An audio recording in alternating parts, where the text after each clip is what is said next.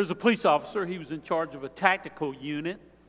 They were one evening called to chase a suspect, and they thought that this suspect was on the roof of a particular building.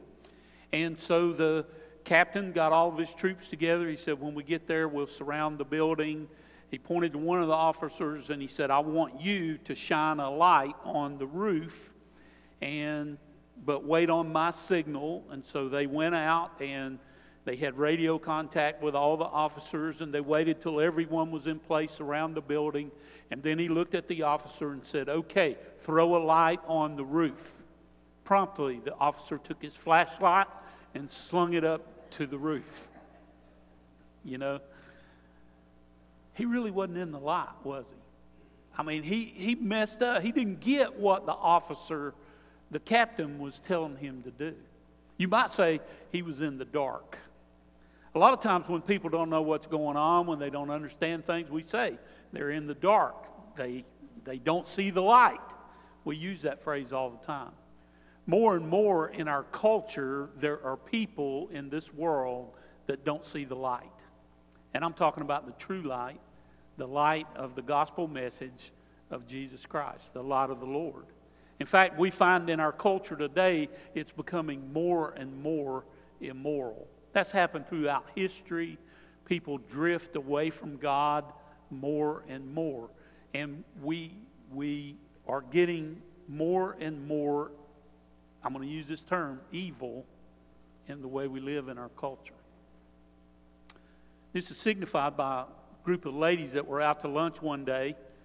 One of the ladies asked, these 12 married women were all sitting around the table. One of the ladies asked the women, said, how many of you have been faithful to your husbands? One woman of the 12 raised her hand. That night, one of the other ladies that didn't raise her hand was home. She told her husband what had happened. She said, I didn't raise my hand. The husband, she said, but I have been faithful. The husband said, why didn't you raise your hand? She said, I was embarrassed because only one other lady raised her hand. We live in a culture where sometimes it's even embarrassing to let other people know that you have lived a moral life, that you have not strayed from your husband. And increasingly, it is not in fashion, it is not cool to try to live a moral, godly life. Somebody might say, evil is just growing all around us. And people might ask the question, which I'm going to raise today, why doesn't God do something about the evil in the world? Have you ever thought that before? Why doesn't God do something about all this evil in the world? Well, He has. He did. And that brings us to the Christmas story. The reality is, Christmas is all about God doing something about evil. It's the start of what God wanted to do. Christmas is not just about a heartwarming story of a poor family that had to travel to Bethlehem. There was no room in the inn. They had to birth their baby in a stable, laid him in a manger. Shepherds and angels and wise men come and see him. That's all part of the story, but that's not the focus of the story. It's so much more. And if you go to Matthew chapter 1, you'll see that an angel came and spoke to Joseph. Even though he knew Mary wasn't carrying his own baby, the angel said, take Mary as your wife and raise this son. And then the angel said to Joseph, you're to give him the name Jesus, because he will be the Savior of the people. The name Jesus means God saves, the Lord saves. And he said he will be called Emmanuel, which means God with us. And so Joseph did as he was told.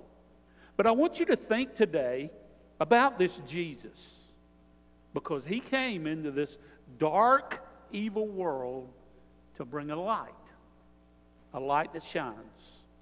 If you have your Bible, let's go to John chapter 1 today. If you didn't bring a Bible, there's a pew Bible, page 860, or maybe you got it on your cell phone.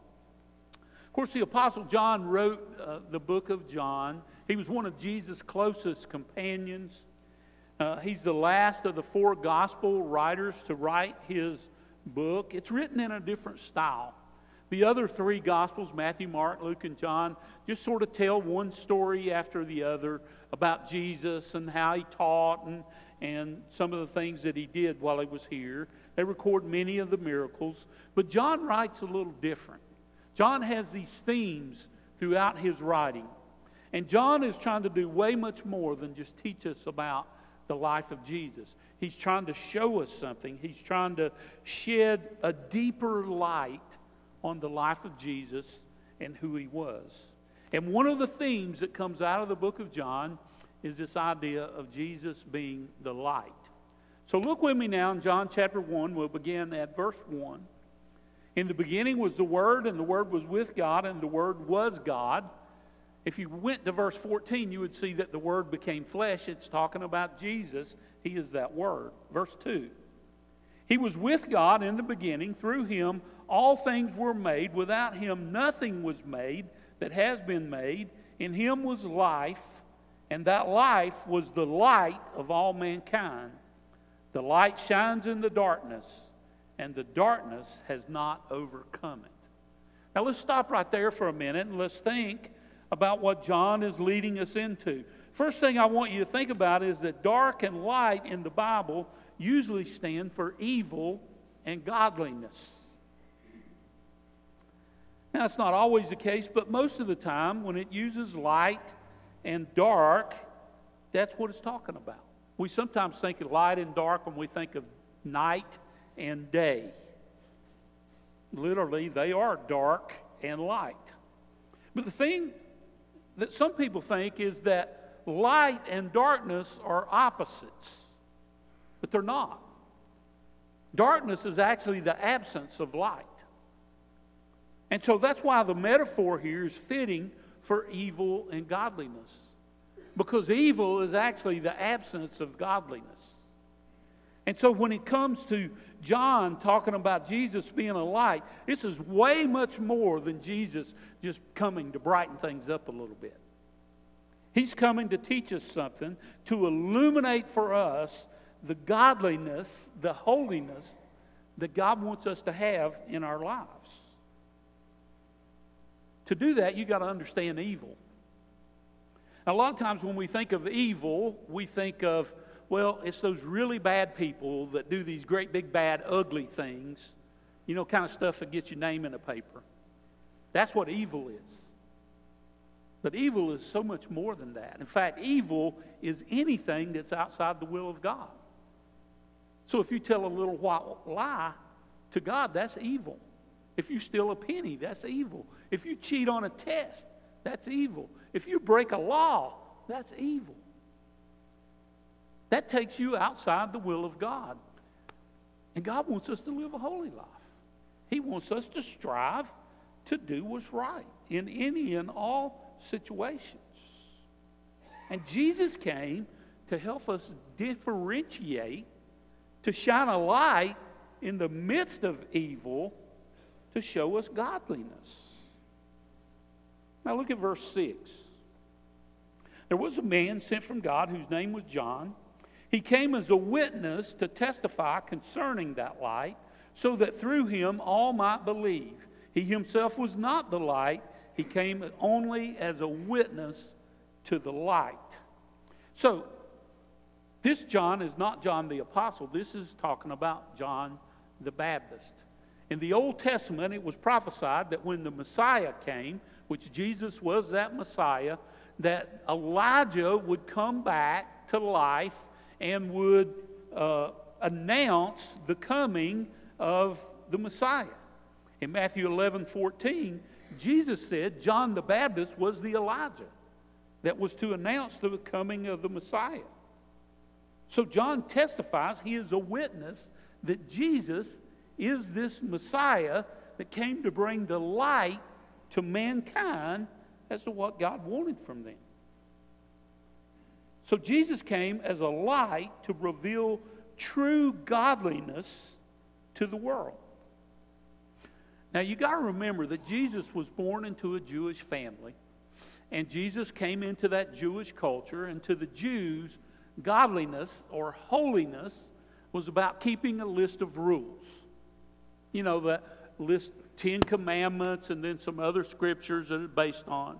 That sort of the Jews, they came up with this list of rules based on those commandments that helped them know how to live their life. In fact, they had 613 laws or rules in their Torah that they went by. This was a commentary on the first 5 books of the Bible where the law is given. And they said, you know, if you keep these 613 rules, you're holy. You're what God wants you to be. And the Pharisees came along, and they were this elite religious group, and they self-proclaimed that they were the supreme examples of what it meant to be holy. And they sort of looked down and judged everybody else based on their behavior. Now, one thing about them, they would not even associate with people of the darkness, the unholy people of the world. They wouldn't have anything to do with them. Contrast that with Jesus. Jesus came down to the world to reach the dark people. He came into the world to go to where the ungodliness was. The holiness of God come down to go into the ungodly people to show them the light, to show them what holiness looks like. That's almost upside down. The holy going to the unholy. But that's what Jesus came to be. You see, the Pharisees made it all about their personal appearances, about keeping this list of rules. Look at how holy I am. And many of those rules were rules they had made up to show that they were accepted by God, they thought. That they were holy. Jesus sort of rebuked them, especially on one occasion. Mark chapter 7, they tried to rebuke Jesus' disciples. For some reason, Jesus' disciples were eating and they did not wash their hands before they ate. Now, this was a big one of those 613 rules. You have to ceremonially wash your hands before you eat. And so the Pharisees were careful to keep this. And there was some kind of ceremony they went through, washing their hands to show everybody how holy I am before I eat. And they rebuked Jesus' disciples. And Jesus then steps up and rebukes them. And he talks about what Isaiah said. These people honor me with their lips, but their hearts are far from me. They worship me in vain. Their teachings are merely human rules, Jesus said. And then he goes into this teaching. And he said, you know what? You guys have let go of the commands of God to keep your own rules, to make yourself look holy. And he brings up this idea that they had, and one of their rules was the idea of Corban. Now, Corban said something like this. If you had maybe a piece of land, and you weren't using that land, and you wanted to give it to the temple to be used, but you could keep it until you died, and then it would go to the temple. If you wanted to use it during the time for your own purposes, you could, but you couldn't let anybody else use it. Or you couldn't sell it and give the proceeds to somebody. And Jesus says to the Pharisees, you know, some of you have kept the rule of Corban because you've dedicated a piece of land that you let your own mother and father starve to death because you won't sell that piece of land and give the money to them. And so you violate the law that said honor your father and mother to keep this law that you made up that's not even in the Bible. Jesus said, your hearts are far from God. You're more worried about keeping your own rules than you are about following the heart of the law. In the Sermon on the Mount, he hit them on other places. In Matthew chapter 5, 6, and 7, in that sermon, Jesus says, now I've not come to abolish the law, he says, but I've come to fulfill it. I've come to show you how you really should interpret it. And he talks in there about several things. He starts out with murder, and he says, you know, you guys have read in the law, do not murder, and you probably keep that law. But I say to you, don't even be angry with your brother. He takes it to a whole new level. He talks about adultery, and he says, you have heard it said, do not commit adultery. But I say, whoever even looks at a woman lustfully has already committed adultery in his heart. He goes on to talk about other things. One of the things that he raises to a new height is this idea of love. He says, you've heard it said, love your neighbor, but I say, love your enemies. Takes it to a whole new level.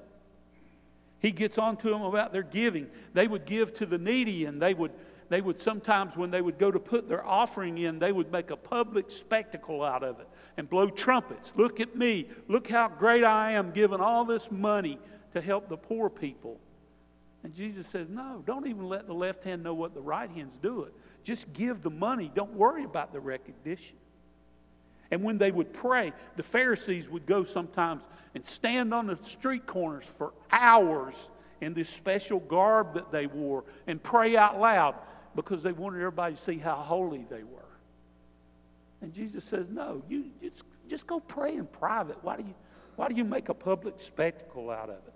Same thing when they fasted. And the Pharisees fasted 2 days a week. I find it hard to fast once a year, but they would do it 2 days a week. And they would put on sackcloth and put black soot on their face and go through town looking all dread and everything because they wanted everybody to see, oh, he's fasting. He's a Pharisee. Look at how holy he is. Jesus wasn't getting on to them for the things they done. He was just getting on to them because they wanted people to see them and their holiness. And Jesus is telling them, you guys missed the point. You're not living for God. You're living for yourself. There's one occasion in Luke chapter 10 where one of their good teachers of the law comes, and it says to test Jesus. See, they were trying to always trap Jesus and get him to say something that wasn't correct. So this teacher comes and says, tell me, good teacher, speaking of Jesus, tell me what I have to do to inherit eternal life. And Jesus says, well, you're a great teacher. You tell me, what does the Bible say? And he says, well, it says, love the Lord your God with all your heart and soul and mind, and love your neighbor as you love yourself. Jesus says, you don't need my help. You got it right. But then that teacher says to Jesus, he says, well, tell me one more thing. Who is my neighbor? See, he's wanting him to set some limits. You know, as people that you know that live in the community, or is it the person that just lives next door to me? Who is my neighbor? And Jesus tells this famous parable of the Good Samaritan, where he goes on and says, you know, this guy got beaten up and thrown in a ditch and left down in the ditch. And a priest comes by, and he sees the guy and doesn't want anything to do with him, so he crosses the other side of the road, goes on by. A Levite, who was supposed to be holy, he was one of the workers at the temple. He comes by, sees the man, goes to the other side of the road, passes by. But then a Samaritan come along, Jesus said. Now, Samaritans were despised by the Jewish people. They lived to the north of Judea, and they just hated these people. And Jesus said, well, this Samaritan saw the guy in the ditch, and he helped him up, and he got him on a donkey, and he took him to an inn and paid money for him to stay at the inn, gave the innkeeper some money so he could help the guy get well. And he said, look, I'll come back, and if it takes longer than what I've paid for, I'll pay you some more, and we're gonna get this guy well. And Jesus asked the teacher, he said, who was the neighbor to the guy? And I'm sure that teacher kind of scratched his head, and he didn't want to answer, but he said, it was a Samaritan. He's the one that did the neighborly thing. And what Jesus was trying to say is your neighbor is anybody you come in contact with that needs your help and you're able to provide for them. You see, what Jesus was saying is that love the Lord your God and love your neighbor as yourself thing. In fact, he even told us on one occasion that's what the whole law is based on. That's the point. That's the light that Jesus came into this world to shine, that we would know that this love thing, God takes it seriously. And this love that we're talking about, it's not just a feeling that you get. You know, we usually think, well, I would love the person, but I just don't have the feeling of love. It's not a feeling. It's a decision you make that I'm going to have concern for these other people, that I'm going to care for these other people. I'm going to do whatever I can do to help that person who is in need. You see, Jesus came down in a human form to help us come and bring light to this law to help us see what it really means. In James chapter 2, verse 8, it says, if you really keep the royal law, love your neighbor as you love yourself, you're doing right. They call it the royal law, that we love our neighbor as we love ourselves. I heard about a church that was having a Christmas party one night. They were all in the fellowship hall. It was getting ready to start, and there were, all kinds of people around, and this guy from the community, everybody knew him. He was a poor guy, and he drank a little too much sometimes, and he shows up at the door. I just need a little help this Christmas. I just need a little fellowship, maybe something to eat, whatever. And this one lady in the church, she just goes over and she dresses him down and sends him on his way. You got no place being at this party. There are little kids here. Well, the party got ready to start, and they had chosen one of their 10-year-old star little children's students to say the prayer. She gets up before the group and says an eloquent prayer, and in part of her prayer she says, and Lord, please make the bad people good and make the good people nice. It goes right to your heart, doesn't it? Because that's what Jesus is saying we ought to do. We need to be nice to people. We need to love people. He came to shine the light to show us. Life is not about us. It's about loving God and loving other people. Verse 9. The true light that gives light to everyone was coming into the world. He was in the world, and though the world was made through him, the world did not recognize him. He came to that which was his own, but his own did not receive him. Yet to all who did receive him, to those who believed in his name, he gave the right to become children of God. Children born not of natural descent, nor born of human decision, or a husband's will, but born of God. Children born of God. I guess we've all heard the term born-again Christian, right? Well, you see, here's the deal. All who recognize who Jesus is and believe in him will find the light, and that light will lead you to be born again. Belief in Jesus is the real key. John describes it here as receiving him. The opposite would be to reject him. And many of the Jewish people, which is called here his own, he came to that which was his own. His own people rejected him. Even though he had fulfilled so many scriptures that were written that pointed to who he was, they rejected him because he didn't fit the mold of what they thought he should be. And there he was right before them, and they missed it. In fact, in John chapter 5, verse 39, Jesus said, you study the scriptures diligently because you think that in them you have eternal life. These are the very scriptures that testify about me, yet you refuse to come to me and have life. They missed it when he was right there before them. The scriptures were the foundation of that Jewish life. The Old Testament led them into the kind of life that they were going to have. That's where they got. Love the Lord your God and love your neighbor as yourself. But they tried every way they could to get around really doing that, to make up all these rules instead that they felt they could keep and would make them look holy. You add the New Testament in, and it tells us that this life that we live is based on believing in Jesus. And it's not until we recognize who Jesus is that we really come to get that light. And all those scriptures point to Jesus. In John chapter 3, one of the famous Pharisees, a man named Nicodemus, comes to Jesus late at night one night, and he's wanting to know if Jesus really is who he says he is, Son of God, Messiah. And so he comes to talk to Jesus, and Jesus tells him, says, look, Nicodemus, you're one of Israel's best teachers. You should know this stuff.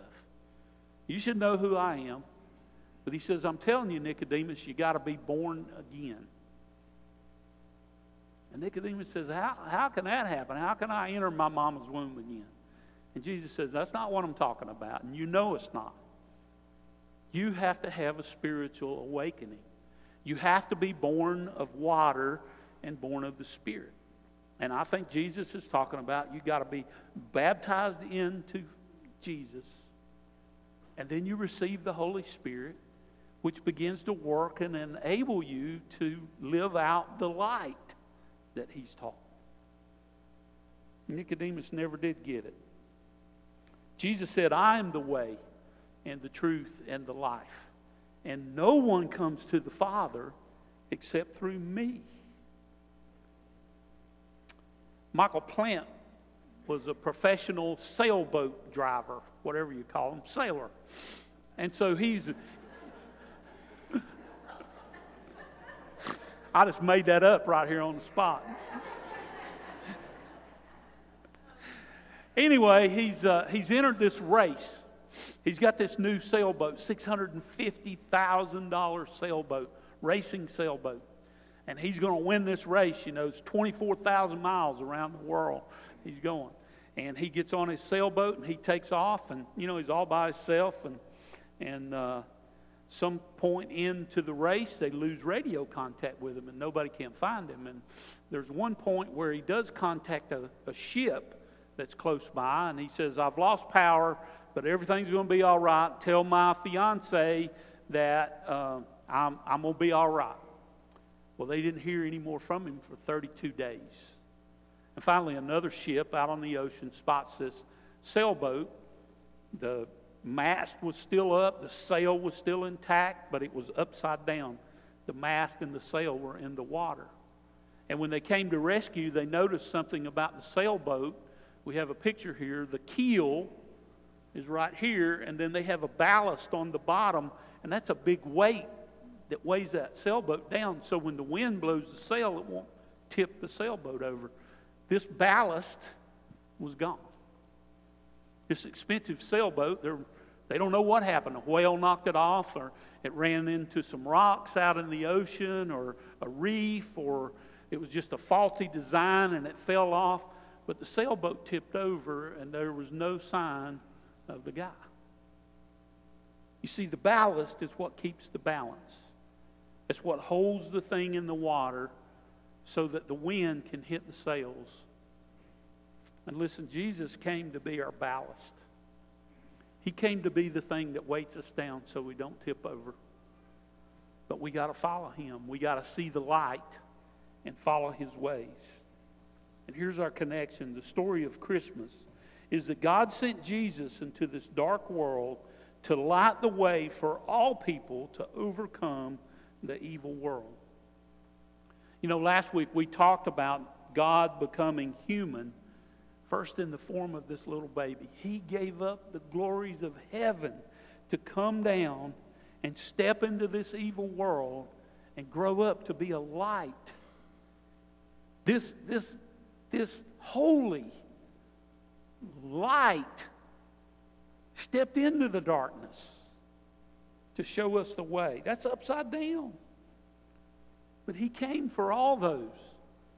For those women that would not raise their hand because it's not fashionable to be moral. For the people who do the big, bad, ugly things. He came. He came to save them. For those that want to do wrong and want to force their ways on the rest of us. For those who don't have anything to anchor them, no ballast to weigh them and keep them upright. He came for them.